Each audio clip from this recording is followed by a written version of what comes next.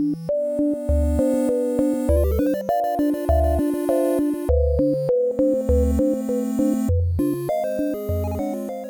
everyone, welcome to the fourth edition of the Untitled Gadget Podcast. My name is Harish and today I'm once again joined by Dhruv and Akshay. We have a lot to talk about, so let's dive straight in. How's it going, guys? Going good? Pretty good. Yeah, it's been a busy week and some interesting stuff that we'll get to over the course of the podcast.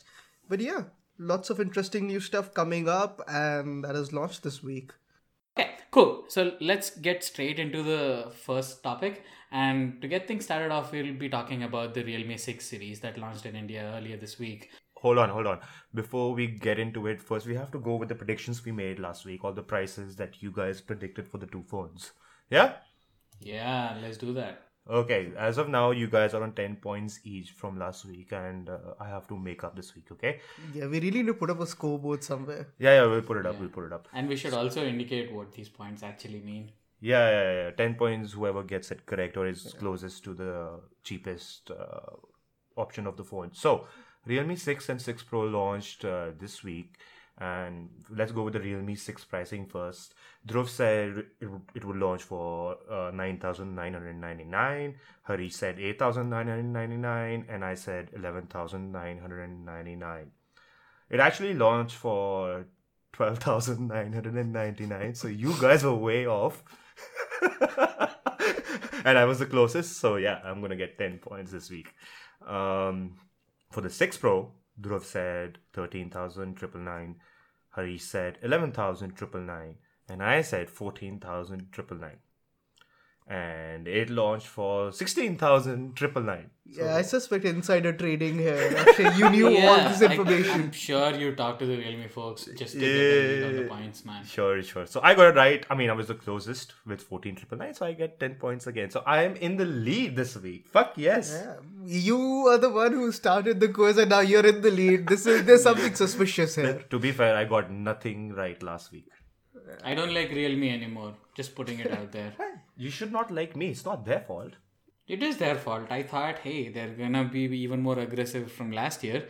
But then they rolled out phones that are significantly upgraded, right? You can't even call them successors to the 5 and 5 Pro based on the specs. But Harish, while we're getting into the topic of the phones themselves, but I think you've made an interesting one. How long can you keep on selling a phone at near loss or at loss, to be honest? With hardware like this, without a doubt, the hardware is going to get more expensive.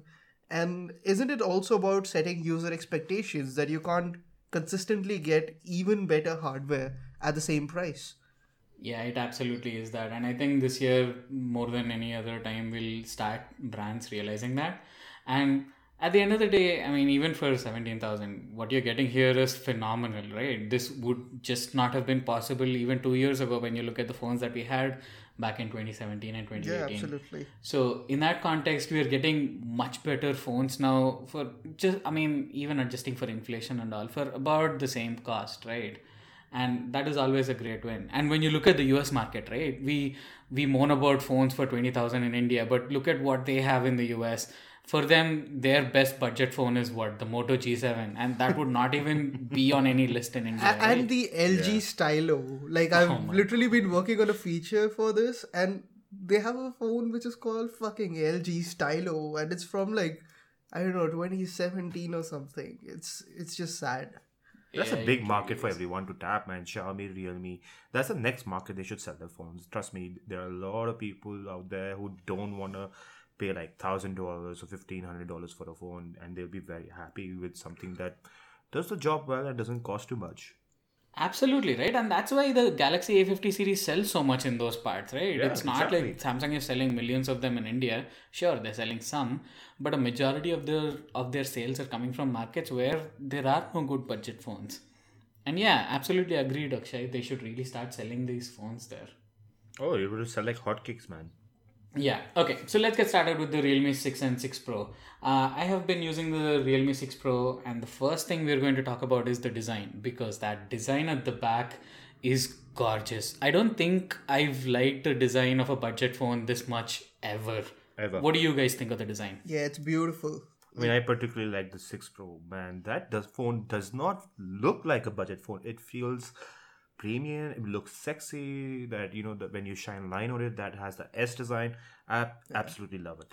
Though to be honest, I wasn't a big fan of the volume buttons. They felt a little cheap and wobbly, but everything else is top notch. Yeah. Yeah, I loved it. I mean, kudos to Realme, right? Because even from the very beginning, they've been on this design focused journey and it has worked for them because all of their products have like a design identity. Even when you talk about their accessories, like that red power bank, that Yeah. stands out from like every other power bank in the market. I think if you just experiment with your design a bit and not stay safe, you may just come across a phone that will probably be like the Realme 6 Pro. If you look at a Xiaomi phone, they all particularly look the same or they play it safe. But with Realme taking some gamble with the design, they've come out with a great phone. I think that's important. Companies forget that we can't really experiment with the design because people may not like it. They're too scared. But when you really experiment, you can get a design like the Realme 6 Pro. But on the flip side, like, I think there's a point to be made here that, as there's a certain level of performance that we're reaching with mid-range hardware and a certain homogeneity. In fact, over the last year, even Xiaomi has started experimenting more with design. It's more like a realization that now there's only that much that we can provide with hardware at a Yeah. certain price point. So maybe it's time to experiment with design, with different colors. I mean, it's only over the last year and a half that we're really starting to see a differentiation in design. Yeah, I think that's how you carve an identity for yourself. If you don't have an identity, then people are not going to really invest in that phone, be it money or emotionally. I mean, I love the design on the 6 Pro, and if I was on a tight budget, I would buy that because Yeah. it actually looks sexy. Yeah. Is there anything else about the phones that stood out for you guys? Well, the cameras are not bad at all. Uh, there is over sharpening. The dynamic range, especially on the ultra wide, is a little limited. But that's honestly like par for the course for mid rangers. For what kind of a phone it is, like a mid range phone where people aren't necessarily going to be editing a lot or expecting super natural looking shots. It's not bad at all, and I think Realme's night mode is definitely best in class. Oh yeah. Speaking of the night mode, I was going to mention that my colleague is reviewing the phone and he took it out to Qutub Minar at night. And the images on the 6 Pro with the night mode look phenomenal. I mean, it looks better than what the Oneplus can do. And I was like, this is a budget phone. It doesn't look like a budget phone because the kind of pictures it was capturing, it was way ahead of the league. It's just phenomenal. But the other feature that I really, I don't like it, but they've standardized it in budget phones is the 90 hertz screen on both 6 and 6 Pro. And with looking at the pricing, I did not expect that.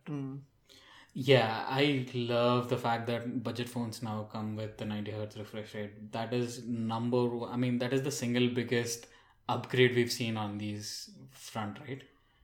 Yeah, but to be honest, like I don't really care that much about it. It's nice, but yeah, I can live without it.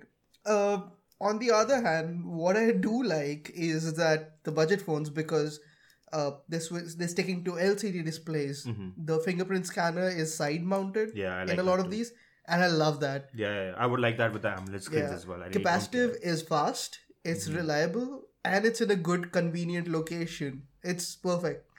But coming back to the 90 hertz refresh rate screen, the reason why I like it being on a budget phone is because, yes, currently none of the competitive games support high frame rates, for example, PUBG or Call of Duty Mobile. But when it eventually comes, people with expensive phones with 90 hertz or 120 hertz would have a competitive edge over people with budget phones. But now with phones like 6 Pro and 6, now you can actually compete with the guys who have a 50,000, 60,000 rupee phone.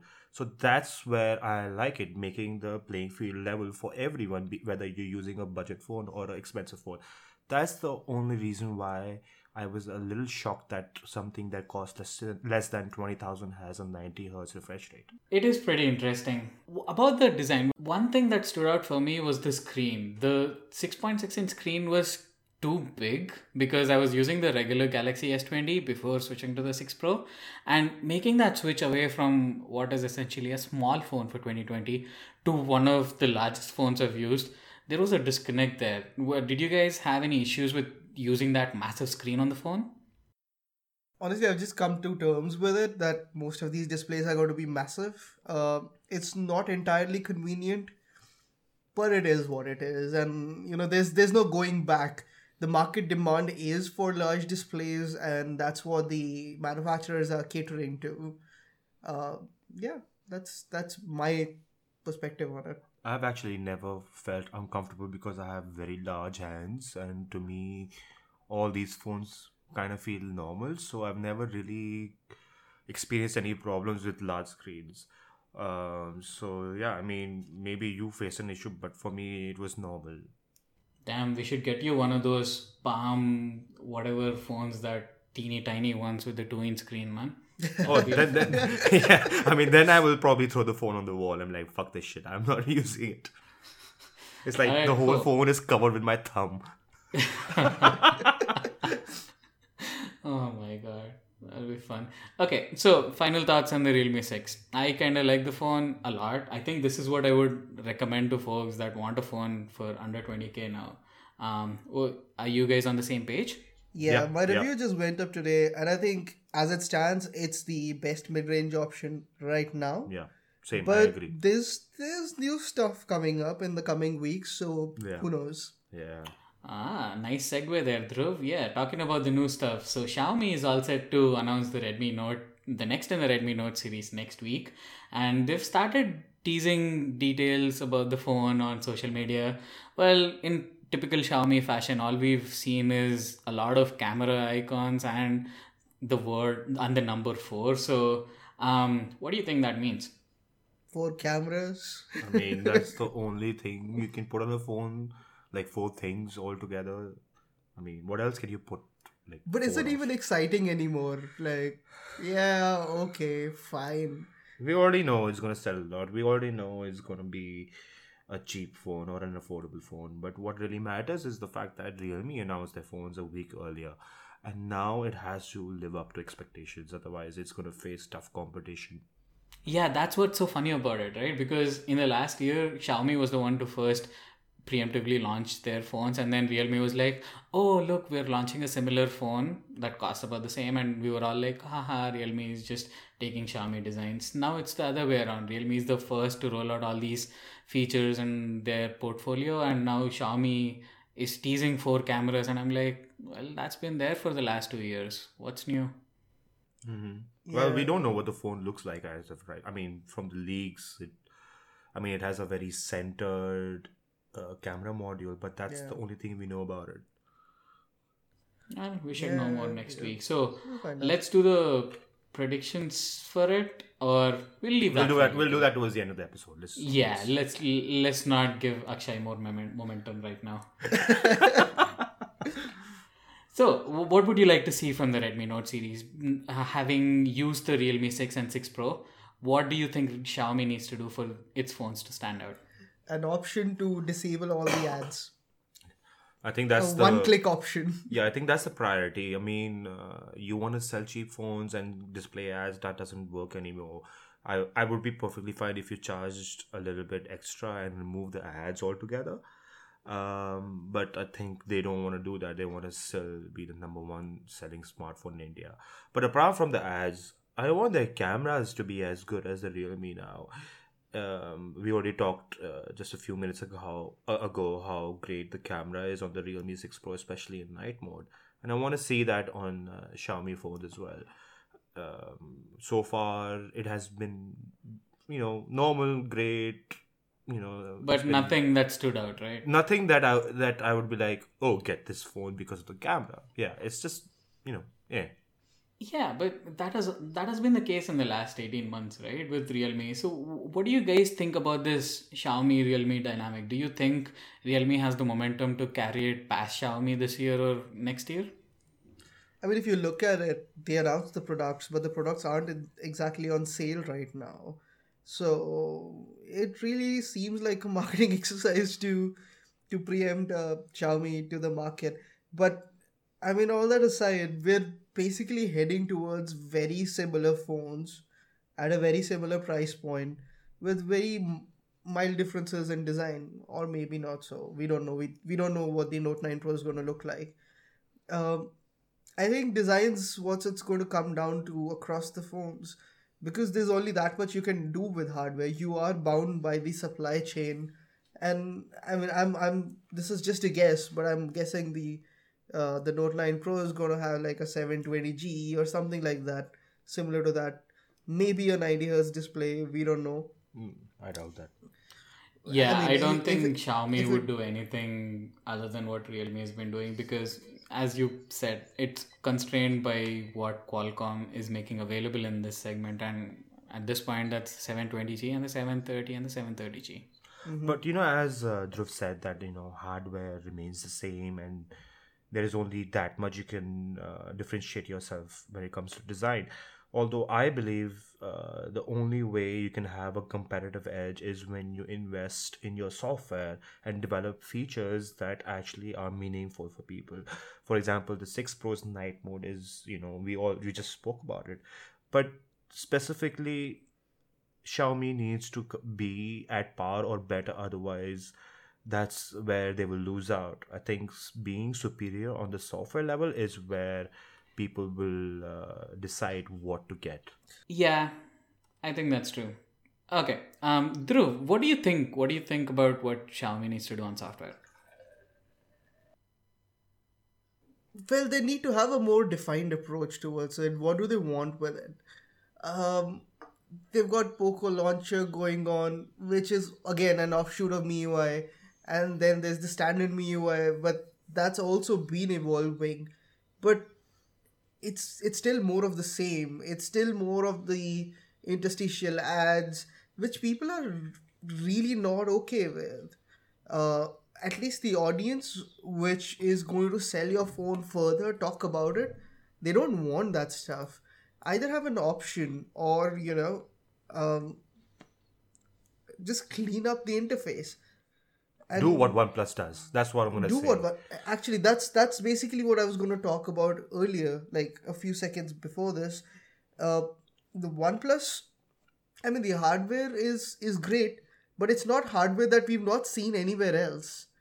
And we give them a pass on camera quality because, well, yes, they're improving on it, but the core software experience is so good that we're okay to willing to give up on a lot else, and that's really not the case with most of these mid rangers. That's what I'm gonna tell Xiaomi. Make your OS as good as auction OS that it sells itself. That's what happens with OnePlus phones.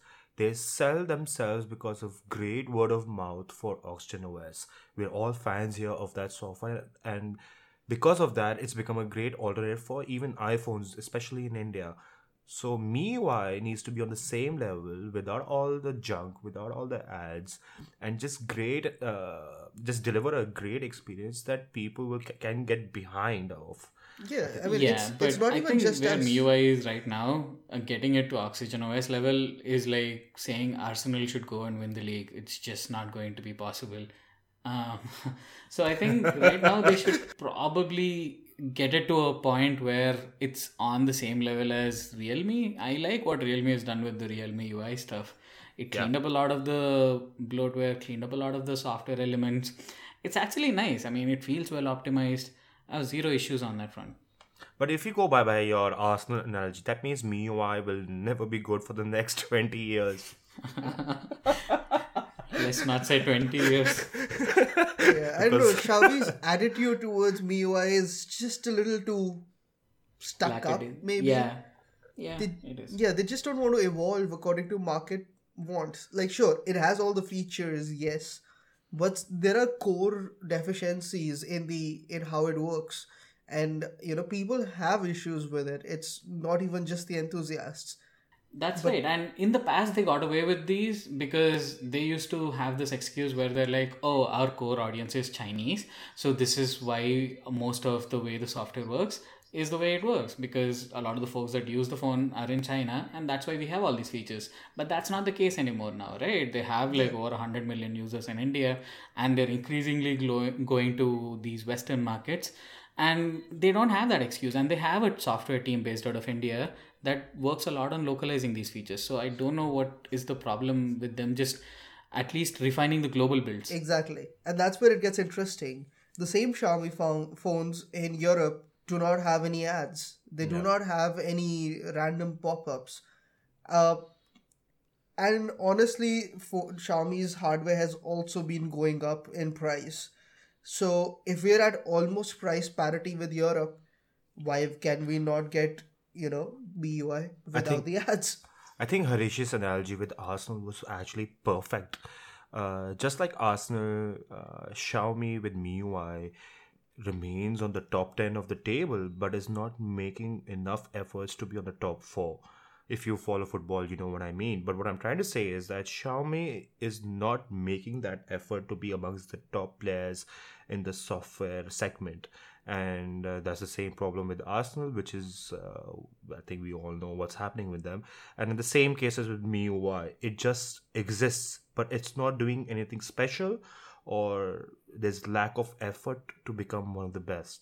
And that's something Oxygen OS is doing right now. And even One UI for that matter. But thank you, Harish, for that analogy. I would have never thought of that.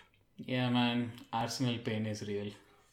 Yeah, well, MIUI pain is real. Yeah, Alright, so Alright, I think we hated on MIUI long enough. Let's switch to another phone. One of the most interesting phones of 2020 launched earlier this week, and I have a lot to say about it. Oppo finally launched the Find X2 Pro, and it is very different from the first generation model. First, there's no retractable module anymore. They're going with a punch hole cutout, and they have a lot of cameras at the back.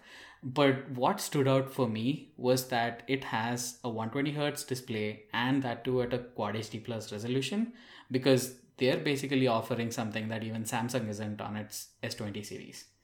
yeah, it's a beautiful phone. I do miss the slider module because I like things that move. That's what she said. But yeah, I mean, the hardware is fantastic. There's really nothing that you're missing out on.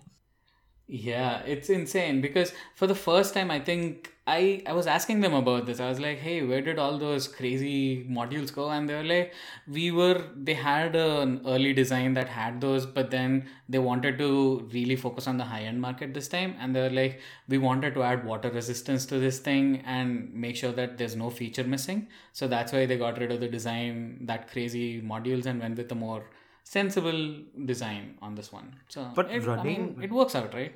But running the screen at Quad HD with 120 Hz is going to take a big hit at the battery. Even with the 65 watt, what do they call it? Super Whoop charge. Yeah.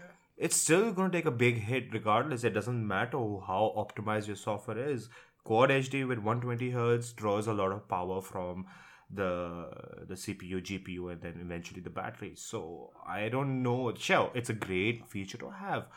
But realistically, I would never use it. I would run out of battery like that, like really fast. Yeah, so here's the fun thing about that. It's not running at 120 all the time. Most of the system animations are at 120. But they're doing this intelligent switching in ColorOS where if it detects that you're in an app that doesn't work over 120, it'll automatically switch back to 60. So it's not going to run at 120 all the time.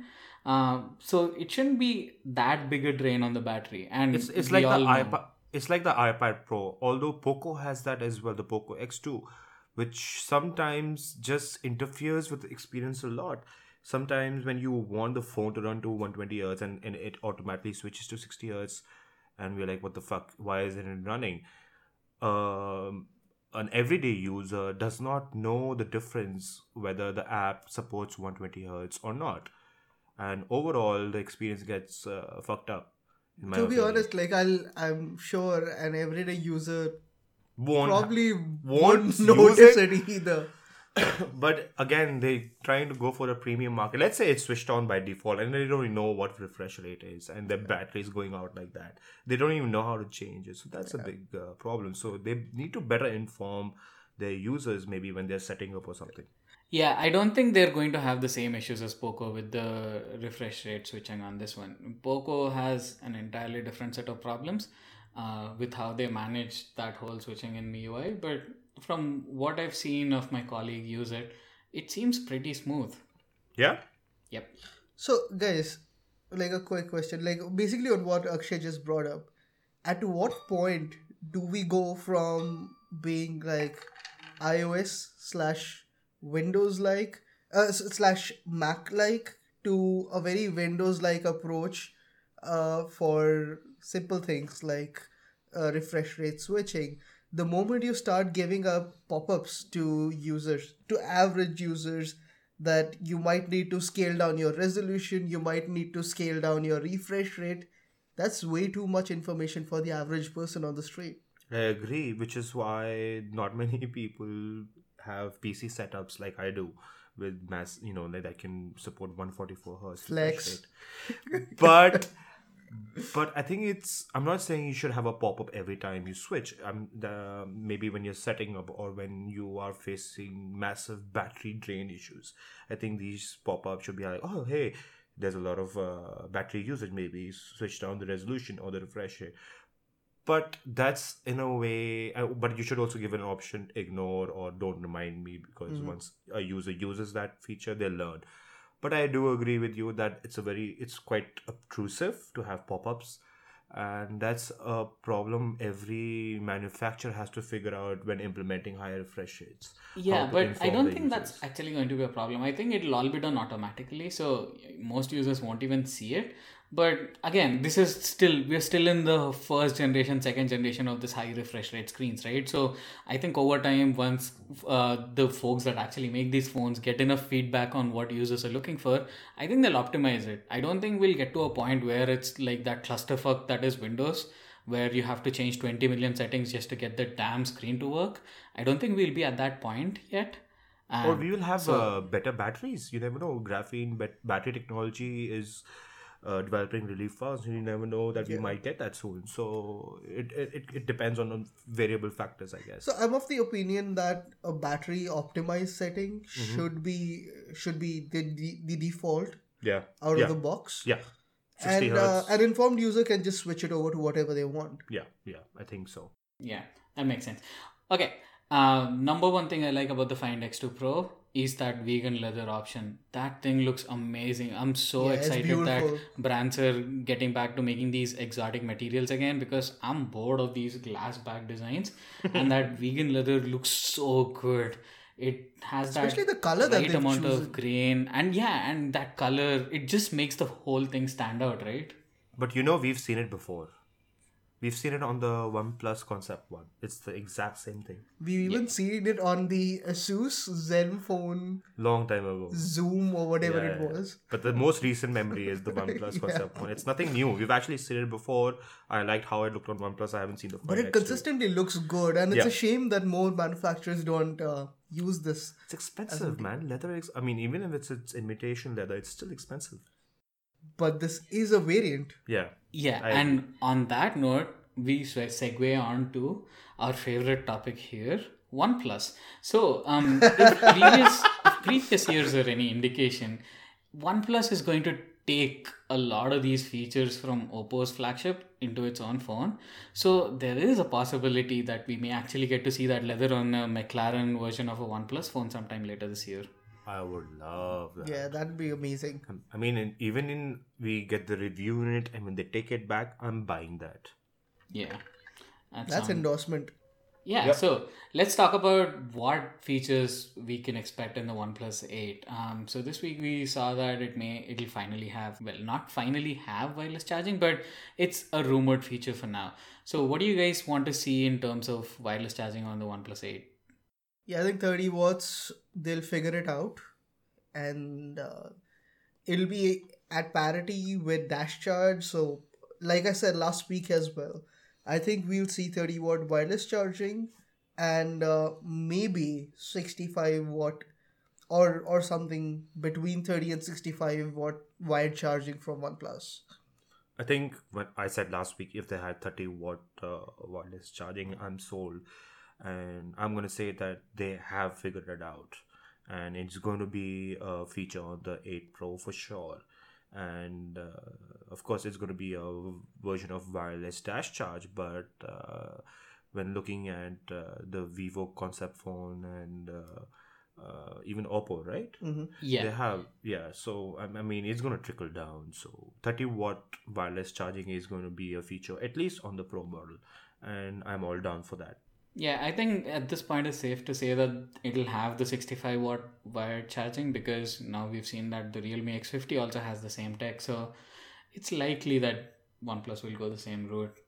But what do you think about what that will lead to? Because with upgraded cameras and wireless charging and possibly even water resistance, this thing is going to be just as costly as an S20. So do you think OnePlus will have that, has that presence basically to market a phone that costs 60,000 or more? Only in India. That's about it.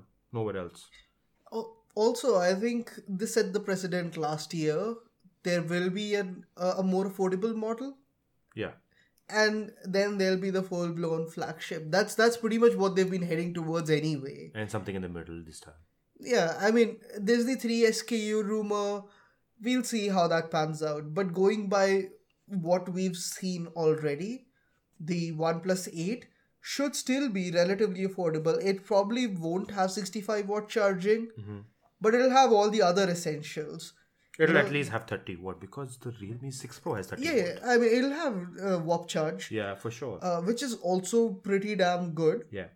But yeah, I think we're going to see the Pro model go even more expensive. The 8 might be a little more expensive, but still sub 40k or so. Yeah. I think OnePlus has a huge hurdle for themselves.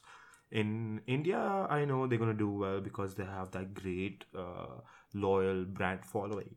But that's not, India will not pay their bills. They have to make it big in other regions. And as we were discussing before a few months ago, OnePlus can't move units in the US. I don't know how the situation is in Europe. So in order to become a global player, they have to capitalize on these other regions. Otherwise, it's just going to remain another Indian focused brand that is only big here. So in that context, do you think OnePlus should just launch like a budget phone under 20,000, just put like whatever hardware on there and just make sure that Oxygen OS is accessible to a wider audience? I don't know if that's enough of a sell for that audience. I don't think they need to capture a market in India because they've already captured it well. They need to capture, let's say, US with the same strategy as they captured India, but they are unable to do that because of carrier partnerships, or I don't know what the problem is. It's a great phone that doesn't really sell in the US, and its only natural competitor is the Galaxy S series and the Note series. Yeah, I don't think they'll sell in the US for at least a few generations because they need Verizon, and it looks like they'll be on Verizon this year, but they're still not in the social consciousness, right? I mean, we all know and care about OnePlus because we're clued in, but think about the average customer in the US. They would not care about anything that's not a Samsung or an iPhone because that's what their family and friends use. And until that dynamic changes where OnePlus phones are prominently highlighted in Verizon and AT&T and T-Mobile carrier stores, that mindset isn't going to change. So they're still several years away from achieving that in the US. But in most other countries, I think at least folks that buy online, they're very aware of just what you get with these devices, and they're starting to pick up some momentum there. Yeah, I think here's a thought, the OnePlus, the standard model, that's pretty much the default choice in the 30 to 40,000 rupee segment. And that's where it's going to be. I think they're smart enough to know that they should not, or well, they really should not cross the 40,000 price point for that, at least for the base variant. But the 8 Pro, that is probably going to sit just under the S20 series. Yeah. 55 to 65 is where they'll be at. Maybe even another $100 or like say 5 to 6,000 rupees, but just under the S20 series, undercutting it just a bit because hardware wise, they're there. Yeah. Achieving parity. They just need to have great cameras this year. Otherwise, it's just going to be another OnePlus phone to me. While the experience is great, but when you come in the Galaxy S series region, you need to have great, or forget great, but at least good camera performance. You might be undercutting them with the hardware and the price, but the S20 can take some incredible pictures, and that's something the OnePlus cannot do. So if you're demanding 55,000, 60,000 rupees for a phone that can't even take decent images, then I have to think twice. I'll take it a step forward from there, Akshay. Like, I think it's not even about it should have a great camera. It should have an exceptional camera at that price point. I mean, True. You look at all the flagships, you put them together, they're all really good cameras. It's just down to what you prefer from your image. Yeah, that's and the the thing, OnePlus right? needs to The sit difference there. is infinitesimal. It's more a preference than any deficiency. Exactly. Yeah. You couldn't have put it better. Yeah. Okay, so OnePlus really needs to up its camera game. And I think they're on the right path, right? Because from last year, they've made huge gains in this area. But it's still not good enough. Well, it's suppose- better than what it used to be. I mean, when you look at what they were a year and a half ago, they've come a long way, man. But would Yeah, you they've still come a pay long way. 70,000 for a phone that is really good, but doesn't have a camera experience as good as everything else? Because a camera experience has become a critical part of buying a high-end phone. It's the most used feature of a phone, because the first thing when I open up a phone, the first thing I look at is the camera. Can it take decent pictures? And that's what the mass audience, that's what they care about. They don't care about 120 hertz displays and 30 watt fast charging. They want good cameras. They want something that can take a great selfie or a great picture that they can use it on Instagram. That's, I would say, 80 to 90% of the audience for every smartphone brand. Great. Now you've derailed all of OnePlus's product planning strategy thingy. Now they're like, oh, we'll throw all this in the bin. Come, let's focus on the camera. Before we head on to the next topic, I think there's like something that I just must come down to. Sony. What the fuck, Sony? You have the lineage of Alpha. You have the entire camera department, and literally the one feature that everybody wants in their phone, a great camera, that is the only feature you've not been able to nail. Well, this is the Sony problem, right? This is where there's no interconnect between the teams. The folks that make the cameras sit in an entirely different building altogether from the folks that are designing the phones, and nobody talks to one another. And this is the problem with Google as well, right? They make great How many software, years but does it take to just figure doesn't that out? translate. I think they don't have desire to make a great phone, which is why they've just given up in India and so many other regions. I think they only sell their phones in select regions. They don't have a desire to be a great smartphone company. I think their only flourishing businesses are the PlayStation and TVs and movies now. And sensors for cameras. Yeah, sense of they're like we're anyway Which is getting again money. funny. Yeah, we're getting money for our hardware. Forget the software. We're going to be bad at it anyway. Yeah.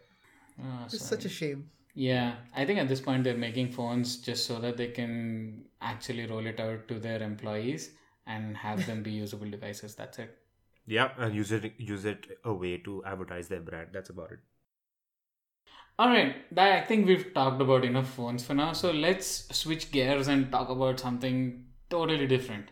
We will share our stories on how we got into tech blogging, so that if you're listening to this and are one day hoping to join and talk about phones and do this for a living, you'll hopefully pick up some pointers along the way. So let's start with you, Akshay. How did you get into tech blogging and what drives you? So I think this goes back to 2006, 2007. I was in college and I started off as a video games writer, that too as a freelancer. And I wrote for a few publications in the UK, and one thing led to another. I came back to India and started writing for India Today, and that too at like a freelancer. But the way I started was I was very lucky at it, to be honest. I just knew the right people, and one fine day, someone from Times Internet, the company I work at, were like, "Oh, you seem to know about tech, and we have a job opening. Why don't you join?" I'm like, "Okay, I'll come," and that's how I started. But things have changed a lot since then. Today, you can be a YouTuber, you can be a blogger, you can be a podcaster. So back then, I didn't have these resources. But that's how I got started. Interesting story. And also, I was waiting for that UK flex. I think it Well, I came had in to under pay. 20 seconds. I was like, he's going to mention something about writing for the UK video games industry. Well, I had to pay my bills, man, and Yeah. at that time, I only knew about games that I could write about. I didn't really study hardware as much as I know today. Yeah. But yeah, cool story. And it's crazy how luck plays a part into it, right? Because I'll tell how I got started later on. But it's a similar tangent for me as well. So, but let's hear about Dhruv. Dhruv, how did you make it, man? So for me, it's been a very, very long journey which started sometime in 2004 or Damn. maybe slightly earlier. So I was big on the electronics modification scene, be it doing hardware modifications for consoles like the PSP and then eventually iPods and stuff, uh, SBCs, working on them. Fun fact, quite illegal, but then I was the first person to develop and sell the an affordable solution for hacking the PlayStation 3 in India. Got a huge number of those chips manufactured from China, brought them board, brought down the price from like $30 to like $5. So yeah, I that was my background. Um, That's and intense. so over there, like at that time, I was moderating a forum, managing blog posts over there, and one thing led to another. Phones started getting more powerful. That's where my interest grew. Uh, and I started reaching out. While I was maintaining a blog of my own, I started reaching out to others, people who had more established publications, and I started writing for them. So, without even some of those blogs, actually, a lot of those blogs are not around anymore. But yeah, I was writing for guys from South Africa, from Central America, from the US, from Europe. One thing led to another. You build your portfolio, you perfect your craft, and now when you go to the big guys, what you have is a track record of being able to produce good, clean content, and that you know your stuff, and that's very important. No matter what your medium is, even if it's YouTube, you can't be doing the same thing as everybody else. You need to have your own voice, but you also need to have the authority that, hey, I know my stuff. And that doesn't necessarily mean having access to review devices, which is something that we often see amongst kids these days, that, hey, I don't have access to review devices, so How I do I do can't. content? So how can I do content? Exactly.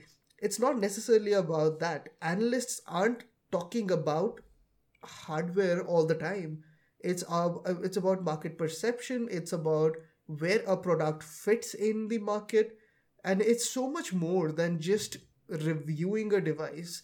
That is probably the easiest part of our job, but also that's something that you learn over time. And yeah, so one thing led to another. I was writing for a couple of Indian publications. um Joined Phone Arena, was with them for like 8.5, almost 9 years, and now I'm with Android Authority. Nice. There's some excellent points there, man. And also, I don't know if you've realized that you've implicated yourself. So we'll see you in jail soon, Dhruv. I think Sony doesn't give a Hey, damn. the about PlayStation 5 is coming out Yeah. and Sony doesn't really care. Yeah, it doesn't. But I fully agree with you about the whole idea of not getting review devices. I don't know if you guys know this, but when MKBHD started out, he didn't review shit. I think he was talking about software back in the day. He had some program that he wanted to talk about that he really liked, and his first set of videos are all about that. And that eventually gave him some momentum, and that's how he got started out. And that is what we see these days, right? All these kids on Twitter, all they care about is getting access, and that honestly does not matter as much anymore. True. And like before we move on, it's really important to have a certain mindset that no brand is essentially obliged to give you a device. Yeah. And that's something that a lot of kids don't seem to understand. I'm going to sound like a really old guy, but back in the day, you had to establish yourself, prove yourself to be within the circle which is going to get a unit at all. Yeah. It's changed a lot from the PR perspective as well. There are more units to go around, but if you were going to get it 3 weeks later, that's just how it is. And you had to work your way up the ladder to be amongst the first to get hold of those initial 3 or 4 units, which is all that PR used to have. Actually, I'm gonna tell you a personal story. So when I joined Men's XP, and it's a similar issue that Dhruv is talking about, I started approaching brands for so I could cover them, etc. It was my first few months, and people would laugh at me like, Men's XP technology, what the fuck. I'm pretty sure you guys would have thought of that as well when you first met me. But good work eventually changes the perception of brands, PR, and your readers. That's the most important thing. And if you're trying to get started in this field, you don't need access to review units. In fact, reviews are the least read stories on our websites. You need to start writing about topics that people care about. And of course, reviews, if you don't have access to a phone but your friend has one, borrow it, review it. If you bought a phone yourself, you can review that. Or if there's something that people really need help with how-tos and whatnot, you can either do this on YouTube, on Medium, on your personal blog. And when you have enough content, as Dhruv said, when you have a portfolio, it's easy for you to reach out to people who work at organizations. For example, Dhruv is at Android Authority, Harish is at Android Central. But back in the day, for me, we didn't have Twitter.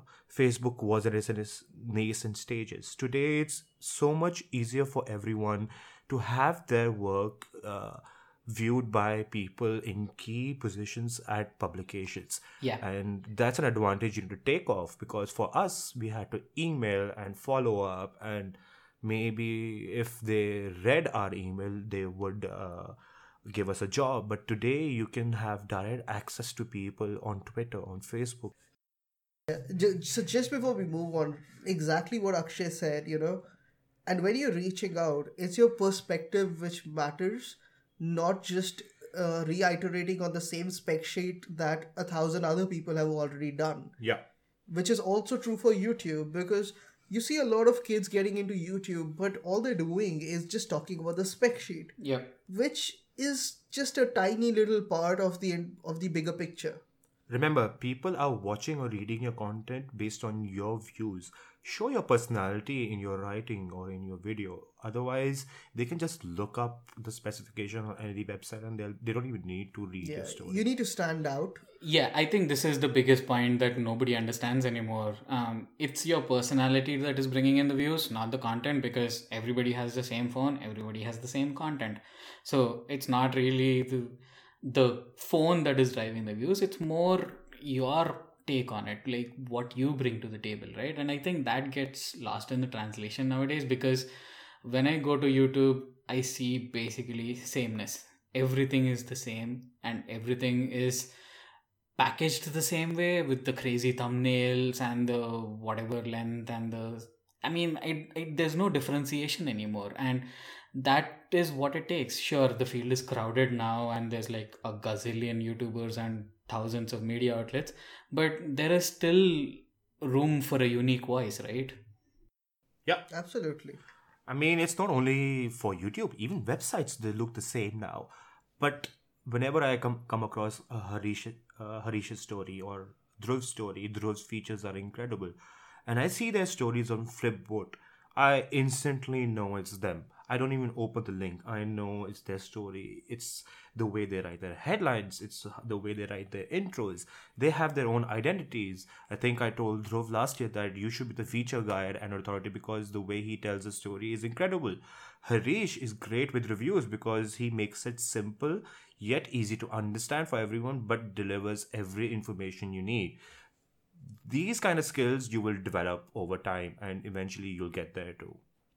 Yeah, I think that's what is lost these days because kids see all these YouTubers and bloggers with all these phones and at all these events, hobnobbing and all that, and they're like, "Hey, I want some of that lifestyle." But it's not all glam, right? I mean, if anything, it's so much work because look at how many phones get launched and you're expected to talk about all of them with authority, and it's just not possible when you look at the volume that we get in India.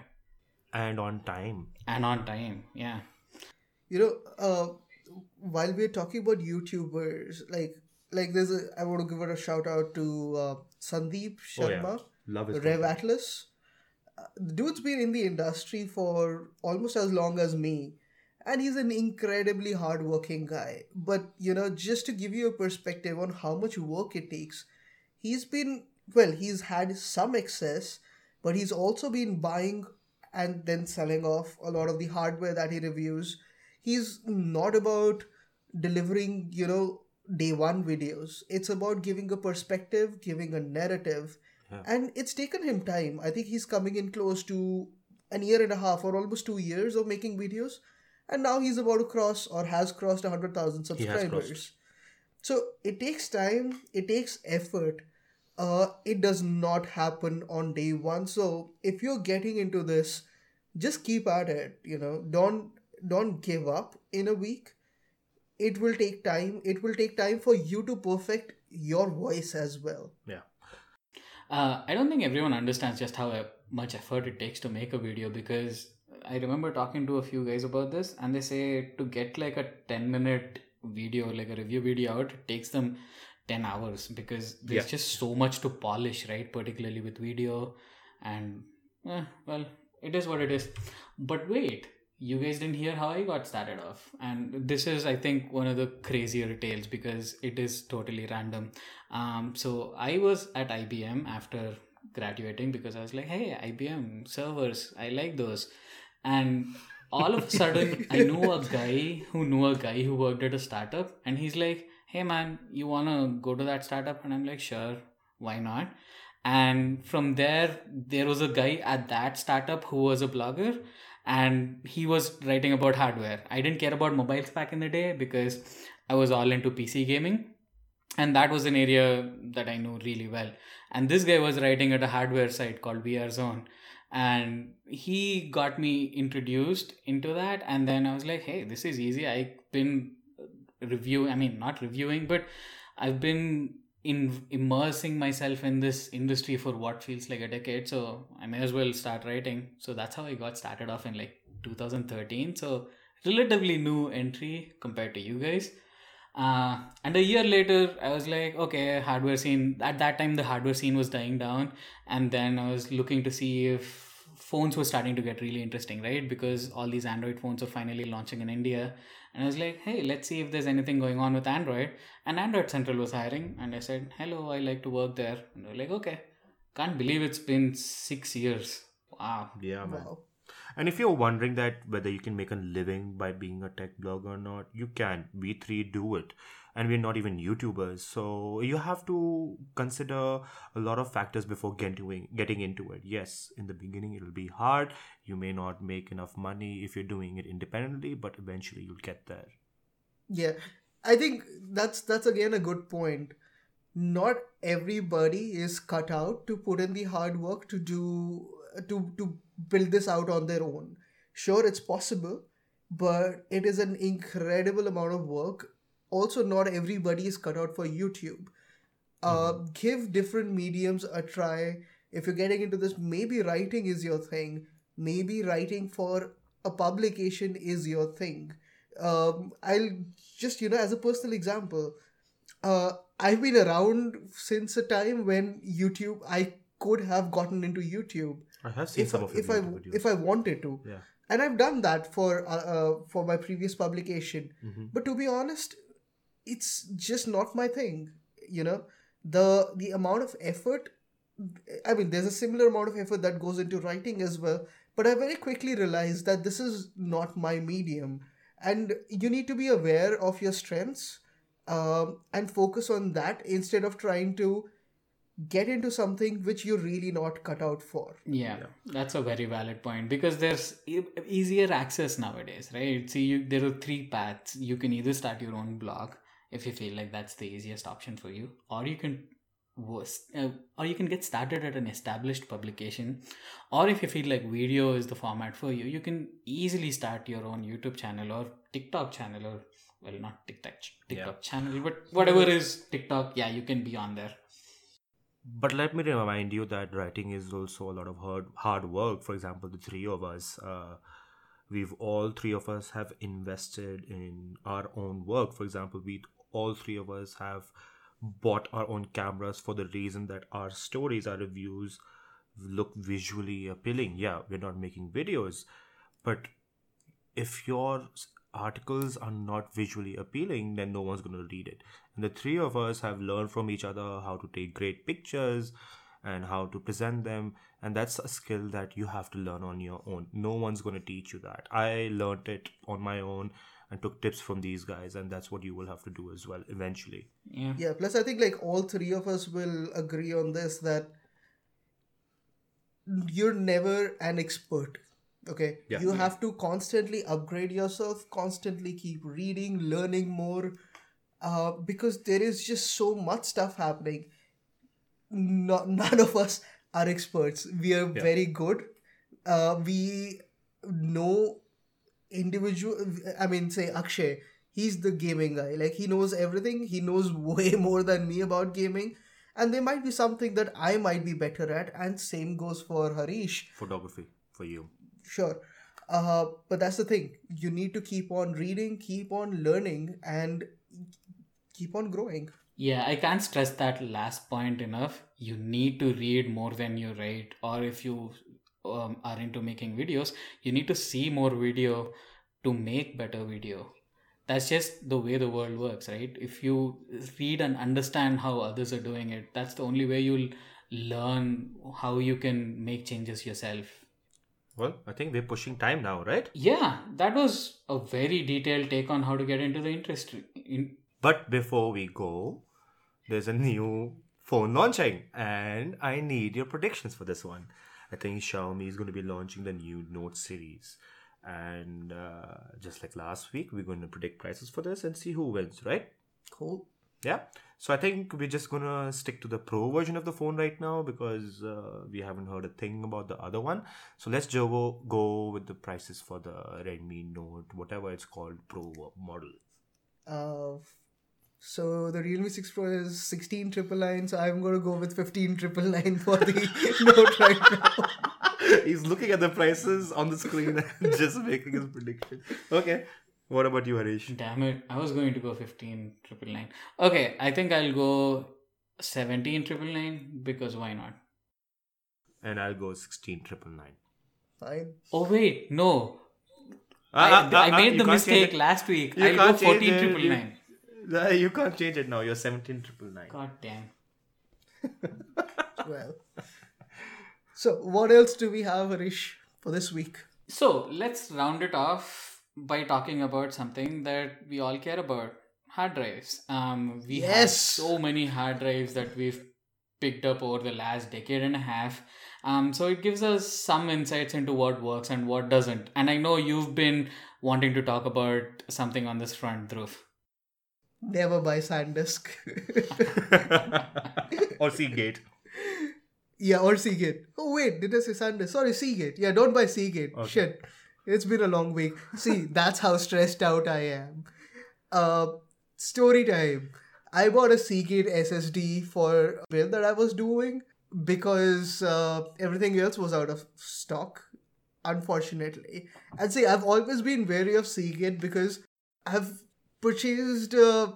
I can't even put a number to it. How many hard drives over the last decade? And the two times that I bought a Seagate hard drive, both of them failed. While Western Digital hard drives from like 11 years ago are still running strong. So yeah, I was a little wary when I bought the Seagate SSD this time around, and yeah, I was proven correct again.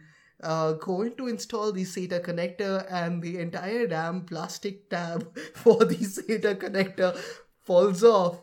Brittle fucking plastic. I didn't even know that was possible. That's the first time I've heard of that. Yeah, I mean, same here. clearly it is. But I mean, when it comes to hard drives, and my requirements are not as stressful as yours. When it's an SSD, I just stick with Samsung. That's my go-to brand for SSDs. I feel they're the best at it. And for hard drives, I stick to WD as well because Seagate is just Unreliable. I don't know, man. I Yeah. just never found them to be a brand I would invest in. I don't know why. I had a similar thing with Seagate. I remember buying an external drive during college, and the damn thing didn't even last, I don't know, 6 months or something. And this was not even like a huge drive. It was like a 2 TB drive or something. And after that, I was like, no, I'm good. Thank you. Western Digital all the way. But then Seagate's Iron Wolf seem to be decent drives for the NAS because I have two 14 TB Iron Wolf Pros sitting in my NAS.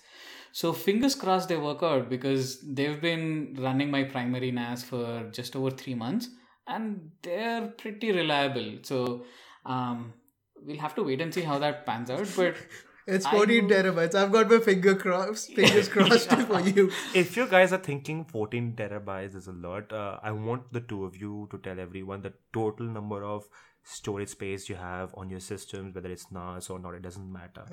For both of you, what's the total combined hard drive storage you have on your PCs? So I'm sitting at over 60 terabytes, and I need to invest in a few 16 terabyte hard drives now.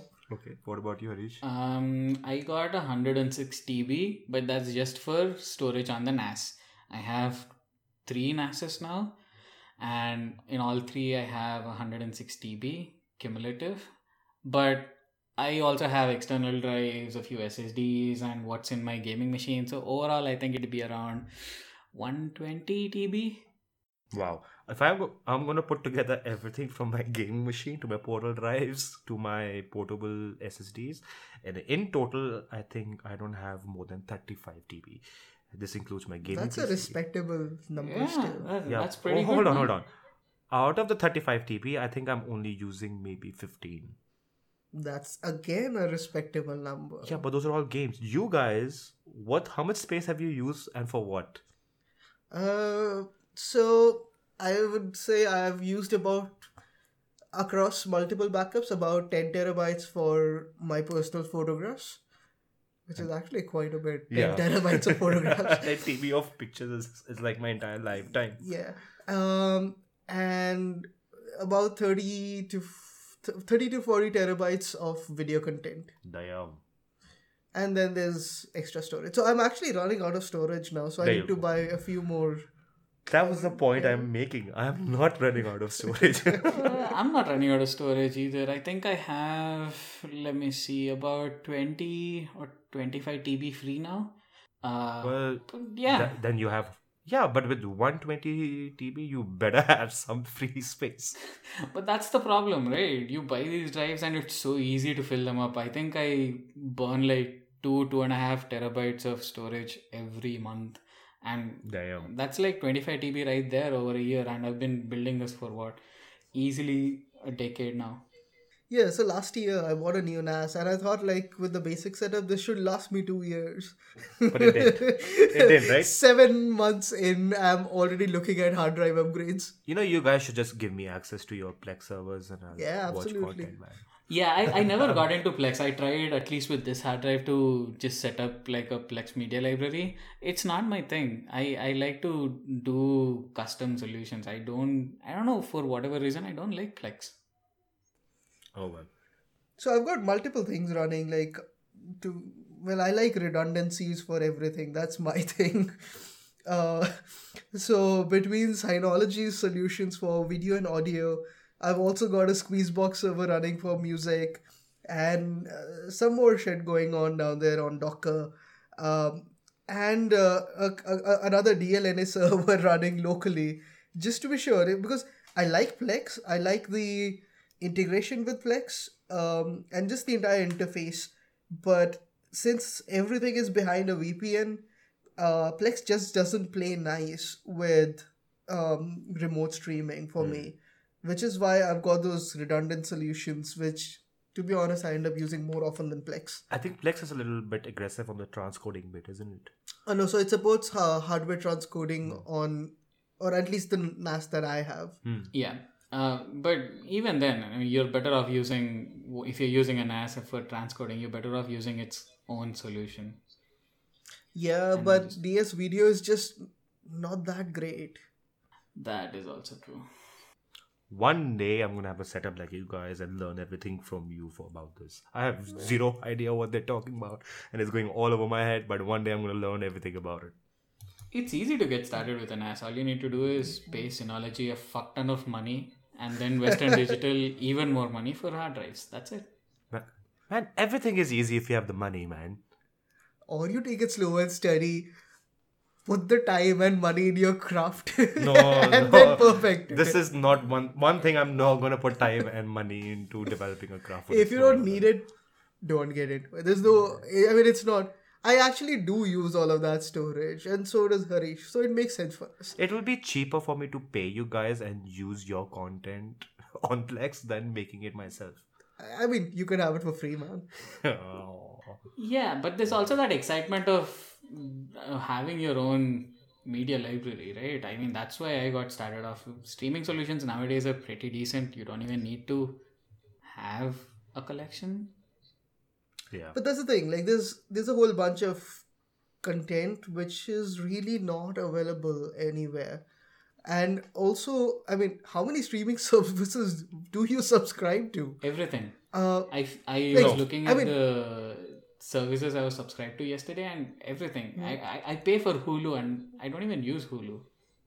Yeah, like, so, sure. Like, I'm subscribed to Netflix, Hotstar, Prime, YouTube Premium, Tidal, Apple Music, Spotify, and a few more services. I even had a Criterion Collection subscription at a point. But then again, like, there was this Australian show that I wanted to check out, and it's not available on any service. What do you do now? You do what I do. I'm paying a guy in Europe and using his Plex library to stream content on my TVs and phones, and it has everything from Netflix, Amazon Prime, etc. But I don't. But what about when you're on your 5th rewatch of the X-Files? It's there. It's there. I'd rather prefer to have it locally than keep on blowing through my FUP. I just have to press play and starts playing on my TV, so it's fine. Yeah, I can't do that. I'm a hoarder, man. Same. Yeah. I think that's what it comes down to. We're hoarders. I'm not. I like to just watch stuff. That's what she said. That came across very dirty. Okay, I think we have more than enough content for today. We'll end it there unless you guys want to talk about anything else. I have to pee. Okay, I think that's her cue. All right. Thanks for listening, everyone. We'll see you again next week, and probably with more phones to talk about and some weird stories about, well, Akshay being a voyeur. And flexing. And flexing, yeah. All right, thanks for listening, everyone. Have a good week. Bye-bye. Bye-bye.